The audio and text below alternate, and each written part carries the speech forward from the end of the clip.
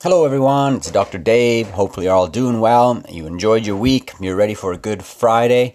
I'm coming at you from the Toronto Neck and Back Pain Clinic with your daily health update. Friday, September 21st, 2018. I'm going to share some concepts about dementia with you and how it's tied to hip fracture, air pollution's affecting your kidney health, and exercise can help with kidney disease. Those two are linked together. I'm going to eat some more produce to cut your healthcare costs.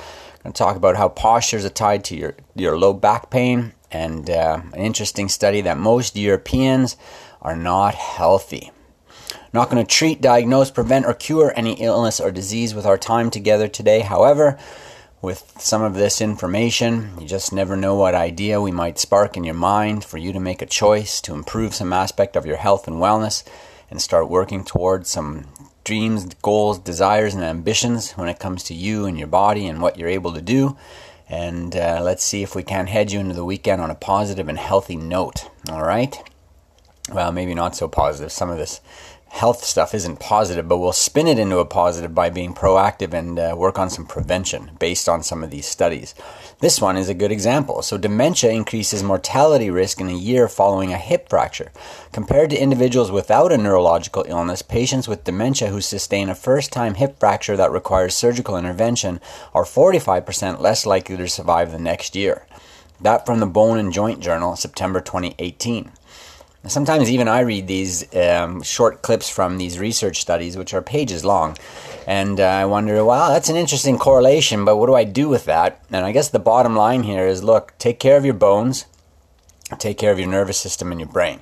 Stay away from toxins, put in a lot of good stuff, exercise, get enough sleep, watch your lifestyle, and it also speaks to the nature of having concomitant or concurrent problems. So that complicates things, and when you are diagnosed, you want to take really good care of whatever that diagnosis may be, try and improve your health and wellness based on that condition, and if there is no cure, at least work to being as healthy as you can be so that if you happen to succumb to another illness or disease, it doesn't complicate things and cause problems. So air pollution, we know, is not good for our lungs and maybe not our overall health, but it directly, based on this study, threatens your kidney health. Inhaling fine particulate matter on a regular basis can lead to serious health effects. In this study, investigators compared Medicare claims and air quality data and uncovered a positive association between chronic kidney disease and concentration of particulate matter near one's residence. The study co-author says that if you look at areas that are heavily polluted versus areas that are less polluted, you will find more chronic kidney disease.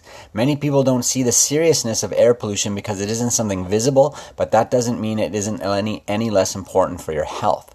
That from the PLOS One Journal, July 2018. This is something people on the West Coast and other parts of Canada and the United States were probably concerned about this past summer. Too many forest fires, amazingly large, and intruding on many different cities and people and areas where people were living. And unfortunately, it definitely could have an effect on your health, specifically your kidney health. All right, so watch out for that air pollution. Now, you know eating more produce is good for you, but this study actually found that it cuts healthcare costs. Using data from the 2014 European Health Survey in Spain, researchers have determined that encouraging individuals to consume more servings of fruits and vegetables per year could lead to improvements in the health of the population at a savings of up to $250 per citizen per year in healthcare expenses. That from the Hospital Nutrition Spain Journal, August 2018. So an interesting correlation. Doesn't seem like a lot of money, but you know, there's probably a lot of variables involved with that figure being that low. I would say that if people ate more fruits and vegetables, the health savings would be much more significant than that in terms of healthcare expenses per person. So at least that's a good start, and it shows that there is a positive correlation. So if you needed any more motivation to eat that produce, well, there you go. It'll be lighter on your pocketbook. Back to our kidney disease, exercise can help improve symptoms of kidney disease. If you engage in a 3-month aerobic and strength training exercise program to reduce fatigue and other symptoms associated with chronic kidney disease, Patients with chronic kidney disease experience many unpleasant symptoms, including fatigue and pain, but we've now shown that exercise has positive benefits on patients' reported symptoms. These include sleep problems, weakness, muscle spasms, and restless legs. To maximize the health benefits, patients should undertake both aerobic and strength training exercises. That from the Clinical Kidney Journal, August 2018. If you have kidney disease and exercise is good for it, I could extrapolate from that to say that exercise is probably pretty good for your kidneys even if you don't have disease. Probably, again, just like your heart and lungs, forces them to be more active, getting rid of wastes and toxins and filtering things from your system because there are a lot of metabolites as a byproduct of exercise that your body needs to get rid of. So it forces those kidneys to function more and better perhaps. So exercise, once again, top 3 things: function, food, and fitness. Make sure it's part of your everyday routine, all right? Now, interestingly, that healthcare, eating more produce cuts healthcare costs came out of Spain. And now this interesting note about Europeans is that most of them are not healthy. So they're not getting enough produce, apparently. That's why they had to do that other study. Eating a healthy diet, getting regular exercise, not smoking, not drinking excessive amounts of alcohol, and getting quality sleep are 5 factors associated with a healthy lifestyle. An analysis of data from the 2014 European Social Survey found that only a small percentage of European citizens, 9.2% of Finns on the high end and 1.3% of Hungarians on the low end, managed to accomplish all 5 healthy behaviors. That from the American Journal of Health Promotion, July 2018.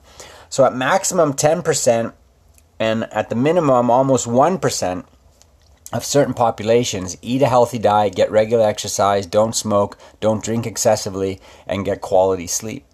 That's kind of staggering. You'd think that there'd be a few more people out there accomplishing all 5 of those, but based on this study, even though we know what to do, a lot of us are obviously making decisions, and I would be very curious to see what those numbers are like in North America, because some of these European countries, I think, have a better lifestyle in many ways. That's what some of the reports say. But now, in terms of actually being healthy and engaging in these 5 tasks, low numbers there, and probably no doubt some low numbers in America as well. So look, let's try and be better than them. And get on top of those 5 things. Eat well, get exercise, don't smoke, don't drink excessively, alcohol, of course, and getting enough sleep. I think we can accomplish that. All right, it's Friday. We're kind of casual here today. And we come to the last part, my favorite part, the chiropractic part. It says that posture is tied to low back pain. An analysis of the physical stature, daily activities, and back pain history of over 1,300 adults found that those with an increased thoracic or mid-back, upper back curvature, also known as a hyperkyphosis, that hump that people get at the top of their spine, had an increased risk for chronic low back pain. That from the Journal of Bodywork and Movement Therapy, July 2018. Of course, there is a correlation. There's a lot of physics. There's some engineering principles involved in how that whole spine works. And when you have alterations in one area, especially if they're very dramatic, can certainly affect the function and well-being in the other areas.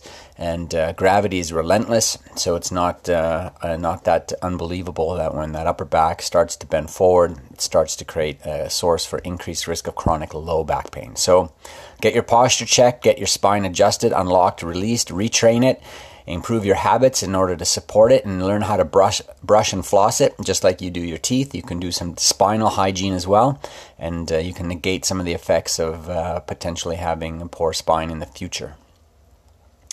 All right, the weekend is here. Enjoy. Ferdinand Porsche has your quote for the day. It says, "If one does not fail at times, then one has not challenged himself."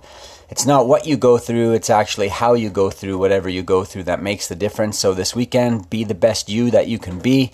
Tackle all your fun stuff, tackle all your challenges, get some stuff done, and don't worry, you will fail at times, but that challenge is going to make you stronger, smarter, happier, healthier, and on the road to wisdom, the journey to a long and good quality life. And stay plugged into the daily health updates. I'll catch up with you again on Monday, and we'll keep throwing some good information your way. And that's it. I'm going to catch you then.